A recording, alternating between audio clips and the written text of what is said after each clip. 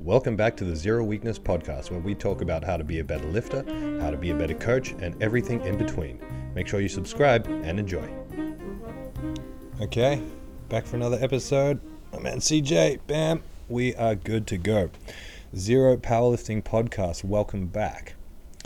Today I want to talk to you about some individual considerations in technique.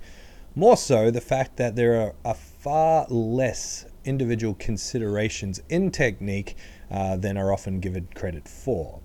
When it comes to the actual technique of squat, bench, deadlift, I would say that there are only two individual considerations that we ever make. Those two individual considerations are foot placement and hand placement on the bar.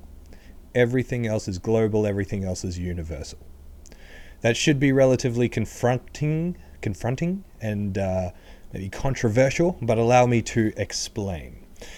It's really curious. When I begin the coach development course with groups, I ask them, what is good technique? Like, the question is, what is good technique to you? What does it mean?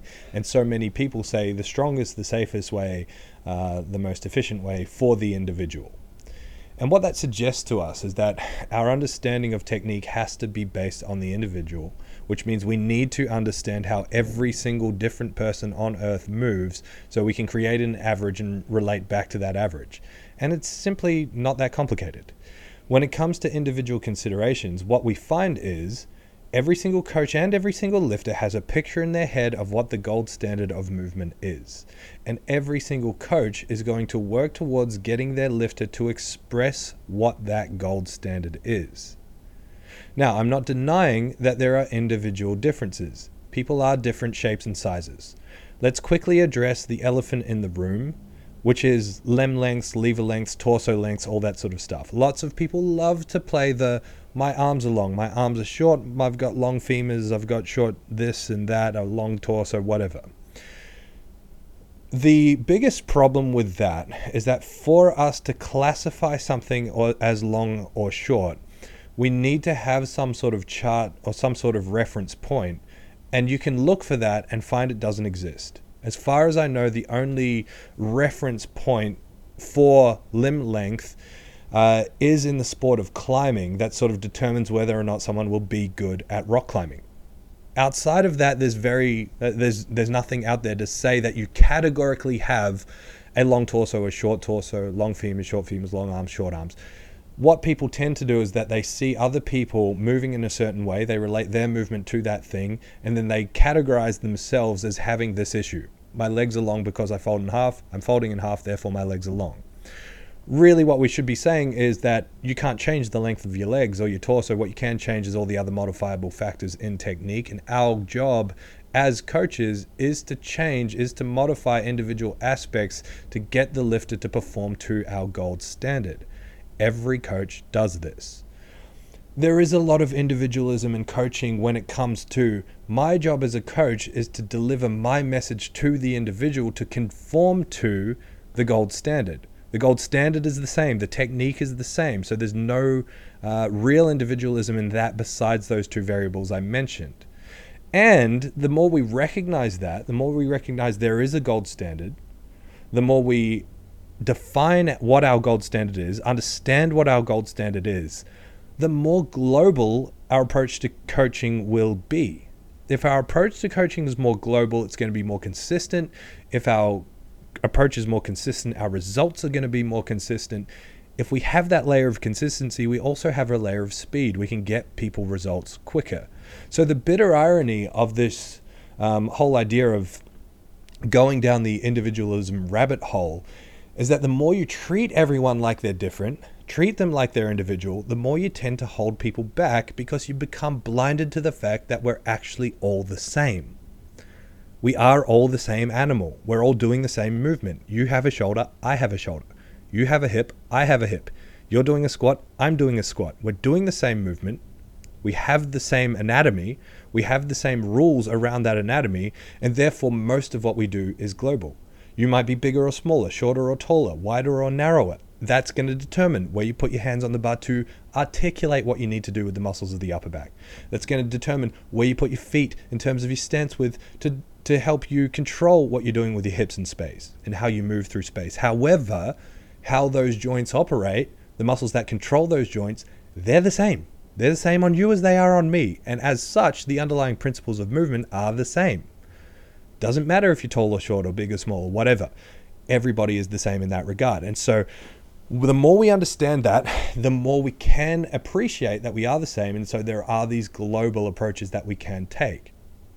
I completely empathize with people who don't get this. The reason I completely empathize is because there is no gold standard that's written down.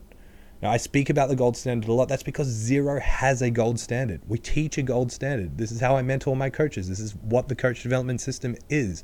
It's all based around this idea of the gold standard, and it's how I deliver results. It's how I get results out of people. As a coach, I've had to develop that. I've had to develop that with anecdotal experience, with the mentoring that I've received, the education I've received over the year, and with critical thinking. I've had to develop it myself. Every coach is in the same position. We have to develop this stuff ourselves. So if the gold standard that you develop, you never actually articulate, you never think about, then you're never going to find any issues. You're never going to find any congruency and consistency in your methodology, and you're going to continue to make this assumption that everyone is different because you're unable to solve people's problems. The sooner we can sort of recognize that we have a gold standard, put it down on paper, think about it, try and articulate it, find the similarities, lean into the similarities, we can produce a product, a service, a system that is based and built around this idea of consistency. So what I'm getting at here then is you probably already do this automatically. You have a gold standard. You try and get the lifters that you work with to adhere to this gold standard. The issue is if you can't articulate and you don't know what it is, when someone can't adhere to it, when someone strays from your methodology or can't sort of lean into that methodology, without having an answer for why that's happening, your assumption is going to be that they are the problem. If you can't solve that problem, then they must be the problem. They're not coordinated enough, they're not strong enough, they're not built for this sport. If you can't solve the problem, you're going to assume that there isn't a gold standard because you haven't been able to fix the problem. Maybe you just don't know the gold standard. Maybe your gold standard needs some work to be able to answer these problems. Because I can tell you categorically that these movements that we do are not that complicated, that everybody without major movement deficiencies, every normal person that's otherwise uninjured and unencumbered should be able to perform these movements to the gold standard that you have in your head. If they cannot, that's more on you than it is on them. In fact, I would say that's completely on you. And that's an opportunity. That's an opportunity to learn. That's an opportunity to seek answers. That's an opportunity to grow, to figure things out. The shit thing is, where do you learn this stuff? There's nothing out there to learn this stuff outside from what I believe is the gold standard, which is the Zero Coach Development System, but I'm biased. I've looked for it because I wanted the answers to these questions as well. I'm a coach. I'm in the same boat as you as a coach. I'm a lifter. I'm in the same boat as you as a lifter. There are no answers to these questions out there. There are people trying to answer the questions, and in general, they're not doing a great job. We tend to be going down this wishy-washy route. This yeah, people move differently, and that's okay. As a coach, you probably don't actually think that's okay. You probably play that card when you can't solve the problem. Anyway, coming back to the heart of it. If we understand that we're all built the same, if we understand that we're all performing the same movement, then the only two individual variables that are left to play with are hand placement on the bar and stance width. You could argue head position, but I think head position is secondary to what you're trying to achieve with it. So when you look at a squat, what you're trying to do with the ankles, the hips, and knees is determined by the hips, ultimately. What you're trying to do with the brace is determined by the bracing system and the pelvis. What you're trying to do with the upper back is determined by the shoulders and the upper back, the thoracic, right? All of that stuff is the same on every individual. So the cueing should be the same because we have the same musculature. We need to find global cueing for that stuff. The problem solving should be the same. The only thing that's going to be different is the variable that we can manipulate to help people express that even better, which is going to be hand width, foot width, or hand placement, foot placement. Same thing with bench press. Everyone's got the same shoulders. Everyone's got pecs. Everyone's got legs. Everyone's got a torso. We're using these things to move the weight, right? Everyone's got arms and elbows. The degree of arch is going to change. That may be an individual factor, but we're teaching someone to arch in the same way. Where the person sets their feet, how they set their hands, those are the variables that we play around with for the individual. Same thing with the deadlift. Where do your hands go on the bar? Where do your feet go on the bar? The rest of the rules, the setup, the starting position, all of that is the same because we're all the same animal doing the same movement. When you break it down like that, all of a sudden, it's like, maybe we're not all so special after all. Maybe this individuality card is not a card that's worth playing. We're all the same animal doing the same movements. I don't know how many times I can say that, but that's what it boils down to. And with that, there's not that many individual variables. If the individuality as part of coaching really changes for you from person to person to person, it probably means that your understanding of your gold standard needs refining. Because the closer you can understand, the closer to the biomechanical processes that you understand, the easier it is going to be to turn it into language that anybody can apply to the lifting.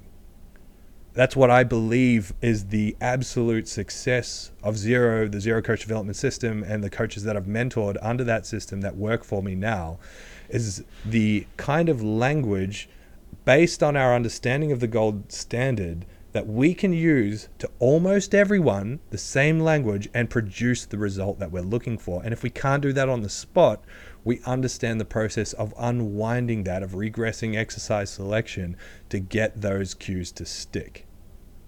Cueing is not a magic trick, but it seems like a magic trick if you get it right. Getting it right relies on your understanding of the gold standard. Your understanding of the gold standard relies on you accepting that we're all the same animal doing the same movement. Controversy. Want to hear what you think about this? Let me know. Message us. Give us more topics to talk about. Love this stuff. Thank you for joining. Talk to you next time. Thank you so much for listening to the Zero Podcast. If you want more information, head to our Instagram, Zero_weakness. Hit the link in the bio for all of our services and any information on upcoming workshops and events. Don't forget to leave us a 5-star review so we can have a broader reach and answer more people's questions. Thank you once more.